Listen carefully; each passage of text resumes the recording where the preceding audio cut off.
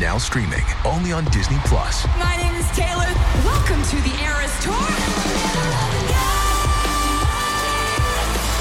Experience Taylor Swift's record-breaking Eras Tour. Does anyone here know the lyrics? Prove it! Taylor Swift The Eras Tour, Taylor's version, with 4 additional acoustic songs. Now streaming only on Disney Plus.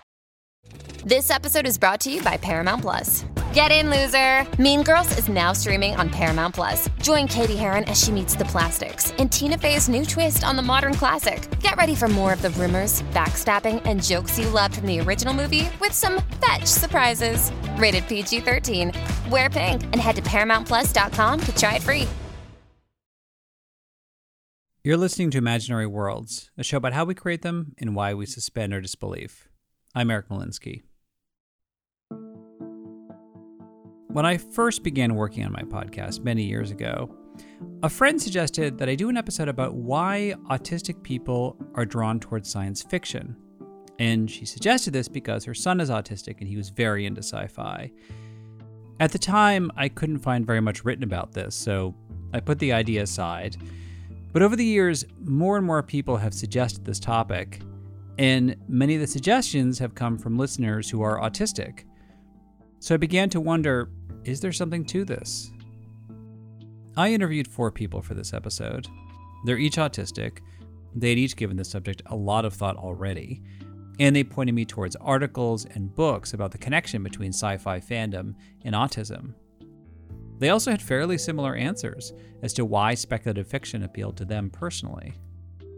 The novelist Ada Hoffman told me, there are a lot of outsider characters in science fiction and fantasy. There are a lot of characters who aren't humans, whether they're aliens or magical creatures or robots. And I think it's sadly very common that autistic people feel a bit funny about being human. We feel that we don't quite fit in with other humans, and we can identify with someone else who's like encountering humans and doesn't quite know what to make of them or doesn't quite fit in as one of the humans, you know? Like, here I am in the cantina with all the weird aliens. I can be a weird alien too. That's fine. Dora Raymaker is a novelist and a professor at Portland State University. And Dora also finds alien characters to be pretty relatable sometimes, like on the sitcom Third Rock from the Sun. In a way, almost all of those alien characters were autistic, in that you're looking at this society that, and just the absurdity of the things that neurotypical regular humans do is actually really funny.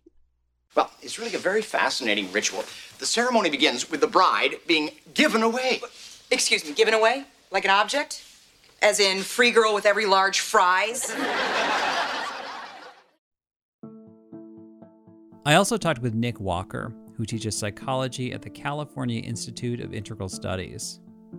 Nick is known for creating the term neuroqueer to describe the overlap between gender diversity and neurodiversity. Neuroqueer has something intrinsically, fundamentally in common with speculative fiction, which is that it's very much about the possible. It's all about that question, what if? I'm a trans woman in the very early stages of transition, still kind of looking like a big old bald dude here. And I can tell you that the transgender experience is very much about possibility, about like, who could I be? Could I be someone dramatically different from what I was raised to be? Besides the idea of reimagining yourself with boundless possibilities, Nick is also drawn towards the world-building aspect of speculative fiction. I think that the autistic mind, just in general, and again, there's a lot of diversity among autistic minds, but we are associative thinkers generally, and capable of holding a lot of detail in our memories and putting it together into very three-dimensional pictures of how things work. And there's a joy in that. The fourth person that I interviewed was Quinn Dexter. Quinn did a deep dive into the connection between autism and sci-fi fandom for his YouTube channel, Autistic. And for him, world building is also a big part of the appeal. In any imaginary world, anything that isn't written down or on screen isn't real. Only that which has been put into it by the writers is considered part of that world. Now, that can change at any time, at the writer's whim, but it gives us an established framework. There's no umming and ahhing about it. There's no doubt. That kind of certainty really does appeal to people who have very little certainty in their lives, and that applies to all marginalised peoples, not just autistic people, but even more so to us, because we are not seeing the world through the same eyes that other people are. And okay, it may be breaking some of the laws of physics, but nonetheless, we know how those laws of physics are being broken in that fantasy world. It's all there for us to see. And that's in contrast to the real world, which feels more elusive, changing, inconsistent in a frustrating way? Very much so. I mean, autistic people have a reputation which is for being blunt, sometimes tactless. But it's because we have such a strong desire for the truth that living in this world where the truth is actually a very elusive entity these days, seeing a world whereby the truth is written down and there's no argument about it, that's a very attractive prospect. I mean, the amount of autistic people I know who've got their copies of encyclopedias of various different laws. You know, I've got my old Star Trek encyclopedia up there. I've got equivalent ones for Doctor Who. People have got ones for Lord of the Rings, all sorts of the major properties where these books have been written. They've all got them. They all refer to them. That's also why he's drawn towards utopias and dystopias. Well, that's the thing. I mean, utopias and dystopias, they both have something in common. You've either got the ideal world where everything works properly and you know where you stand in that world because of it, or you've got the opposite where nothing works properly and everything is out to kill you, but you know where you stand in that world as well. Several months ago, I did an episode about headcanon, where fans come up with theories about stories or characters. And I learned that autistic headcanon is a popular guessing game, where fans talk about which characters they feel like they can relate to because they think these characters have autistic traits. Now, in real life, you should not try and diagnose real people or celebrities that you don't know as possibly being autistic. But everybody I spoke with said that diagnosing fictional characters is just harmless fun. And you'll see certain characters come up a lot, like Sherlock Holmes or Sheldon Cooper from The Big Bang Theory. And there are a lot of characters in Star Trek, which makes sense because the Federation in Star Trek puts a high value on neurodiversity. Like one of Quinn's favorite characters going back to his childhood is Spock. The thing about Spock in particular was that we saw two sides of him. We saw the external side of Spock, which people saw him as being logical and unemotional. But we also knew that there was another side to him. We knew that Spock was not unemotional, but although he was only half Vulcan himself, he and the rest of the Vulcans, they suppressed their emotions. It was a conscious choice. It was do that or destroy themselves. So it wasn't that he didn't experience emotions or that he didn't feel, but he chose not to act on them. He chose not to express them. The release of emotions, Mr. Spock, is what keeps us healthy. Emotionally healthy, that is. That may be, Doctor. However, I have noted that the healthy release of emotion is frequently very unhealthy for those closest to you. That very much echoes the way it feels as an autistic person, where a lot of people think that you don't have the same emotional responses, that you don't have empathy in the same way that they do. The fact of the matter is, we do, but we don't always express it in a way that's visible, or at least not in ways that people expect to see. Quinn also feels a connection with Data from the Next Generation. Not just Data as a character, but the way people treat Data. One of his favorite episodes is The Measure of a Man. A scientist named Bruce Maddox petitions to take Data away so he can disassemble him, study him, and build more Datas. The crew objects, they have a trial, and Picard puts Maddox on the stand. It is your contention that Lieutenant Commander Data is not a sentient being and therefore not entitled to all the rights reserved for all life forms within this Federation. Data is not sentient, no. Commander, would you enlighten us? What is required for sentience? Intelligence, self-awareness, consciousness. Prove to the court that I am sentient. This is absurd. We all know you're sentient. So I am sentient, but Commander Data is not. That's right. It does mirror that stripping of humanity that so many of us are aware of, that we've experienced, whether it be in the school system or, we see it in church, we see it in families, that autistic people are treated a lot of the time as being slightly less than human. What we saw with Data in The Measure of a Man with Bruce Maddox was exactly that.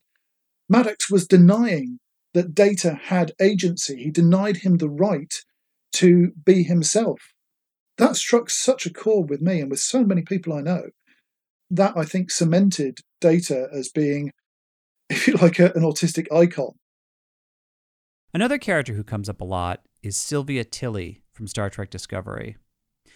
One of the reasons why Nick Walker finds this character appealing is because, unlike Data or Spock, Tilly is human. And the actress Mary Weissman has stated that even though she wasn't trying to portray Tilly as autistic, she's very happy that autistic fans feel like they can relate to her. There's a way of moving she's got. There's this particular kinetic style that she's got, and a way of speaking. There's a high level of anxiety of the sort that a lot of autistic people end up with because of how they've been pressured to perform in a particular way. They've been pressured to act non-autistic and pressured to prove themselves, and they develop this intense sense of internal pressure and anxiety, and Tilly's character definitely shows that in a big way.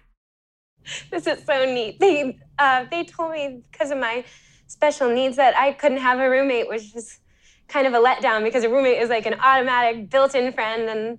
But then they told me that I was going to have a roommate, and so now I guess that's you. And hi, I'm Cadet Sylvia Tilly. Although for some people, being a fan and seeing yourself in characters isn't satisfying enough. In recent years, there have been more and more autistic authors telling their own sci-fi stories. But when it comes to getting their work out there, they're coming up against obstacles in the real world. We'll hear about that after the break.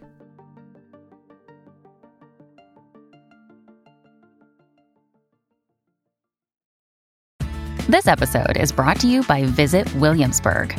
In Williamsburg, Virginia, there's never too much of a good thing. Whether you're a foodie, a golfer, a history buff, a shopaholic, an outdoor enthusiast, or a thrill seeker, you'll find what you came for here and more.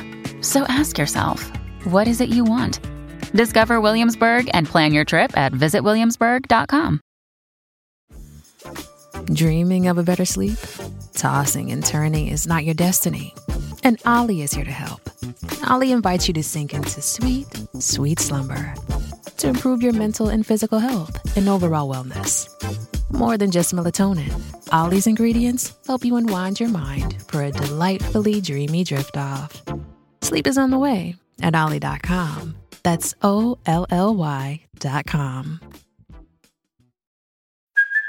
Hey, it's Kaylee Cuoco for Priceline. Ready to go to your happy place for a happy price? Well, why didn't you say so? Just download the Priceline app right now and save up to 60% on hotels. So whether it's Cousin Kevin's Kazoo Concert in Kansas City, go Kevin, or Becky's Bachelorette Bash in Bermuda, you never have to miss a trip ever again. So download the Priceline app today. Your savings are waiting. Go to your happy place for a happy price. Go to your happy price, Priceline. At the beginning of the episode, we heard from Ada Hoffman and Dora Raymaker. They're both fiction writers. And one of the reasons why they wanted to tell their own stories is because when neurotypical authors create autistic characters, they sometimes fall back on cliches, where the autistic character is seen as an unemotional math genius, or a victim, or both? Dora says, just look at the game Mass Effect 2. There's a storyline with an autistic character who's horribly abused, and yes, this is terrible, but in the end, like, none of it's actually about him. It's about his brother. But it's not centering autistic experience. It's not centering autistic culture or neurodivergent culture. Look at him. Your brother will never be the same. The damage may not be permanent. He might recover some semblance of his mind. Square root of 906.01 equals 30.1. Ada is also bothered by how often autistic characters are portrayed as burdens. You'll see that, from the neurotypical protagonist's point of view, this character is just like the most annoying, and they can't stand them, and they're so frustrated with everything that the person has to do, and they really don't like this character at all. They really don't want this character to be around. The character is really something they're kind of saddled with. But at the same time, the narrator's telling you all these things about, the character was so patient and good for allowing this autistic person to exist around them at all. And it's like, don't do that. I feel so bad about myself when I read things like that. Now, Ada doesn't start out writing a story with the intention of dispelling stereotypes. Like one of her recent books, which is called The Outside, takes place in a future where space-traveling humans are at the mercy of intergalactic gods that are actually super-intelligent AI. Her main character, Yasira Shine, is autistic, but that wasn't the original plan. I was like, this is a dark book. It's cosmic horror. It has, this and this happening. Like, I can't do that with an autistic character. That's too problematic. I can't do that. But as I got further into the manuscript, I realized this was an autistic character, whether I liked it or not. The feelings that I was exploring by writing her were autistic feelings. What were those moments like? Where were the moments where you're like, I recognize myself in the way I'm writing this character, and now this is the way now that I had this realization, this is how I want this to play out specifically in the story and in the writing? So for Yasira, it's different for every character, but for Yasira, it was specifically about sensory overload. This character, she goes through this cosmic horror story. She's encountering all these horrific, incomprehensible things. And she has a sensory overload reaction to that. She melts down, she gets frozen and overwhelmed. And I was like, these are the feelings I have in my daily life that I want to use this character to talk about. And if I take them away, if I make her non-neurotypical, if I try to figure out what's the neurotypical way of responding to cosmic horror, then the thing that makes the character interesting to me would go away. I couldn't do that. Here is the actress Shannon Tayo reading from The Outside. Yasira groaned and waited for her breathing to go back to something resembling normal. Her feet weren't going to like the walk back. She wasn't even sure where she was. She wobbled to her feet, ignoring the protest from her heels and calves, and turned to fish the tablet out of her pocket. And froze. Standing in the half-eaten department store, with papers strewn around her feet, was a pale Anatayan woman in a lab coat, with her hair tied loosely back, staring straight at Yasira. It couldn't be. It was another trick of the light. Yasira was crap with faces anyway. She just had to look again from another angle, and it would be some other irritating gone person who just happened to have one or two features that looked a bit like Dr. Talier's if the light hit them wrong. The light shifted. Dr. Talier walked nonchalantly out of the half-eaten building and nodded to Yasira. She looked the same as always. "Hello," she said. "You said Yasira, still panting slightly with exertion. "You said I know where to find you." Dr. Talier shrugged. "And now you do."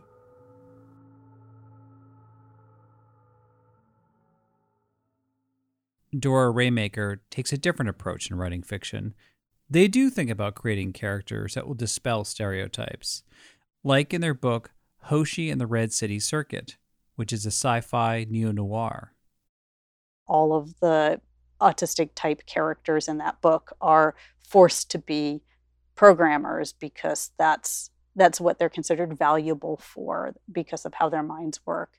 But what happens when they're not any good at that or they don't want to? You know, Hoshi's no good at that. She's an investigator. But none of the characters in the book are labeled as autistic.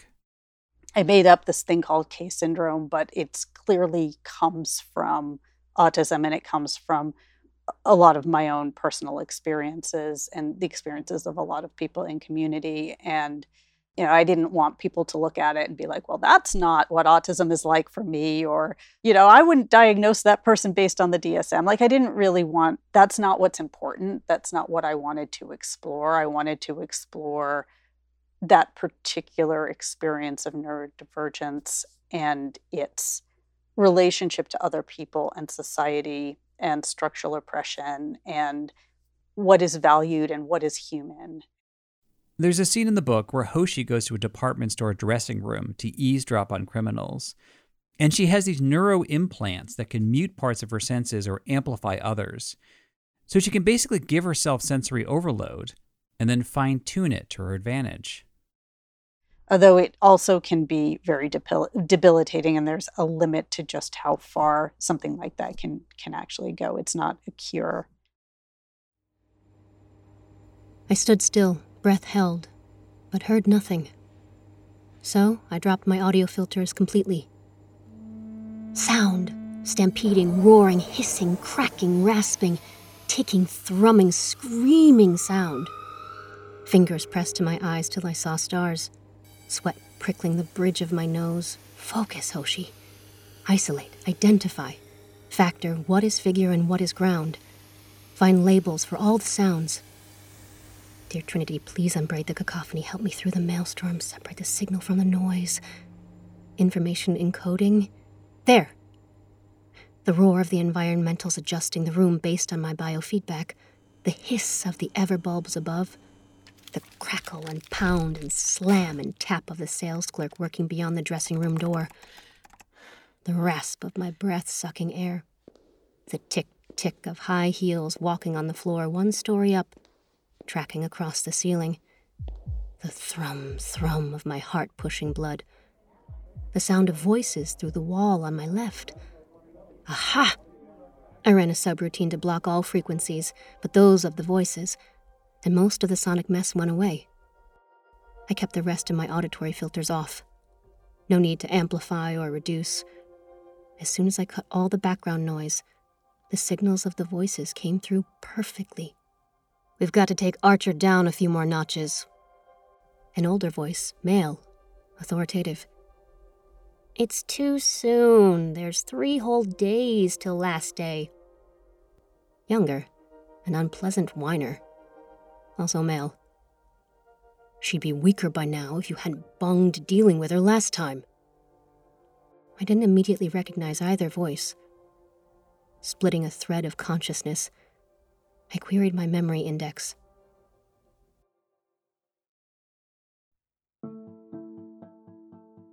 It is challenging for any writer to get published.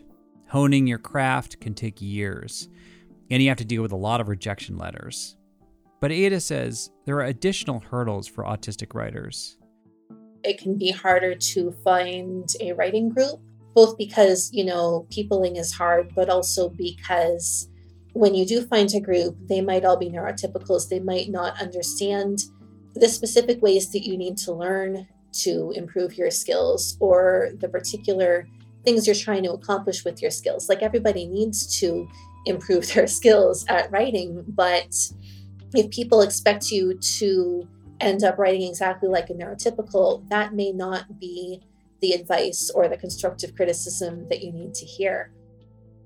And in Dora's experience, the criticism that they've gotten from agents and editors isn't always constructive.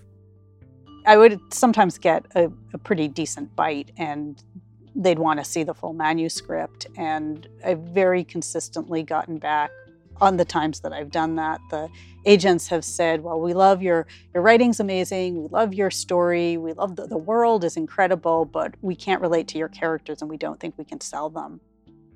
And if you go the indie self-publishing route, that can be tough too. Whether you do end up with a publisher or whether you self-publish, it can be a lot harder for autistic people to figure out how to do marketing in a way that works to them, how to connect to an audience, because again, that's a social skill and it needs you to be on in some way, in a way that's often, viscerally uncomfortable for an autistic person. So we face these barriers kind of at every level of the writing and publishing process. They do have an ally in Nick Walker. Besides being a professor and a writer, Nick is one of the founders of a publishing house called Autonomous Press, which has published many autistic authors. I mean, the big challenge is that we're small. We're new and we're small and we're doing this part-time, on our spare time. In a way, we're hobbyists by necessity because we're not making any money off of this. We pay our authors good royalties and really work to promote the books, but the actual members of the collective are really doing this as a labor of love. That slows down our pacing, that we can only put out a few books a year because it just takes time to produce a good book, and we are committed to producing good books. But Dora doesn't write fiction because they want to reach a mass audience. My characters I'm not writing them for the mainstream. I'm writing them because we need people like us in literature. We need to have that centering. And I've gotten, conversely, really positive feedback from within the autistic and disability community. Those types of things make me think I'm getting it right for what I care about. So yeah, so that whole idea of relatable to whom? That's one of the great things about science fiction or fantasy. When you start reading a book or watching a show, you expect to meet characters that will see the world or reality itself in a very different way than what you're used to. The concept of normality is tossed aside, and those characters can be appreciated for who they are instead of focusing on who they're not. Well, that is it for this week. Thank you for listening. Special thanks to Ada Hoffman, Dora Raymaker, Nick Walker, Quinn Dexter, and Shannon Tayo, who did the readings. Dora has a new novel out called Resonance. It's available on Autonomous Press. Autonomous Press also publishes collections of short stories called Spoon Knife Anthologies. I have links to all of their work, including Ada Hoffman's books and Quinn Dexter's YouTube channel in the show notes. Also, thanks to Anna Nibbs, who is one of the listeners that suggested this topic and helped me figure out how to approach it. By the way, I am starting an Imaginary Worlds newsletter. It will let you know when new episodes have dropped, and it will have notes about things I discovered while researching the episodes. In the newsletters, I will also have recommendations of things that I'm watching or reading, and a sneak peek at the next episode. You can sign up at the show's website, imaginaryworldspodcast.org. My assistant producer is Stephanie Billman. You can like the show on Facebook and Instagram. I tweet at emolinsky and Imagine Worlds Pod. If you really like the show, please leave a review wherever you get your podcasts or a shout out on social media. That always helps people discover Imaginary Worlds. And if you're interested in advertising on the show, drop us a line at contact@imaginaryworldspodcast.org, and I'll put you in touch with our ad coordinator. The best way to support the podcast is to donate on Patreon. At different levels, you get free Imaginary World stickers, a mug, a t-shirt, and a link to a Dropbox account, which has the full-length interviews of every guest in every episode. And once again, the show's website is imaginaryworldspodcast.org.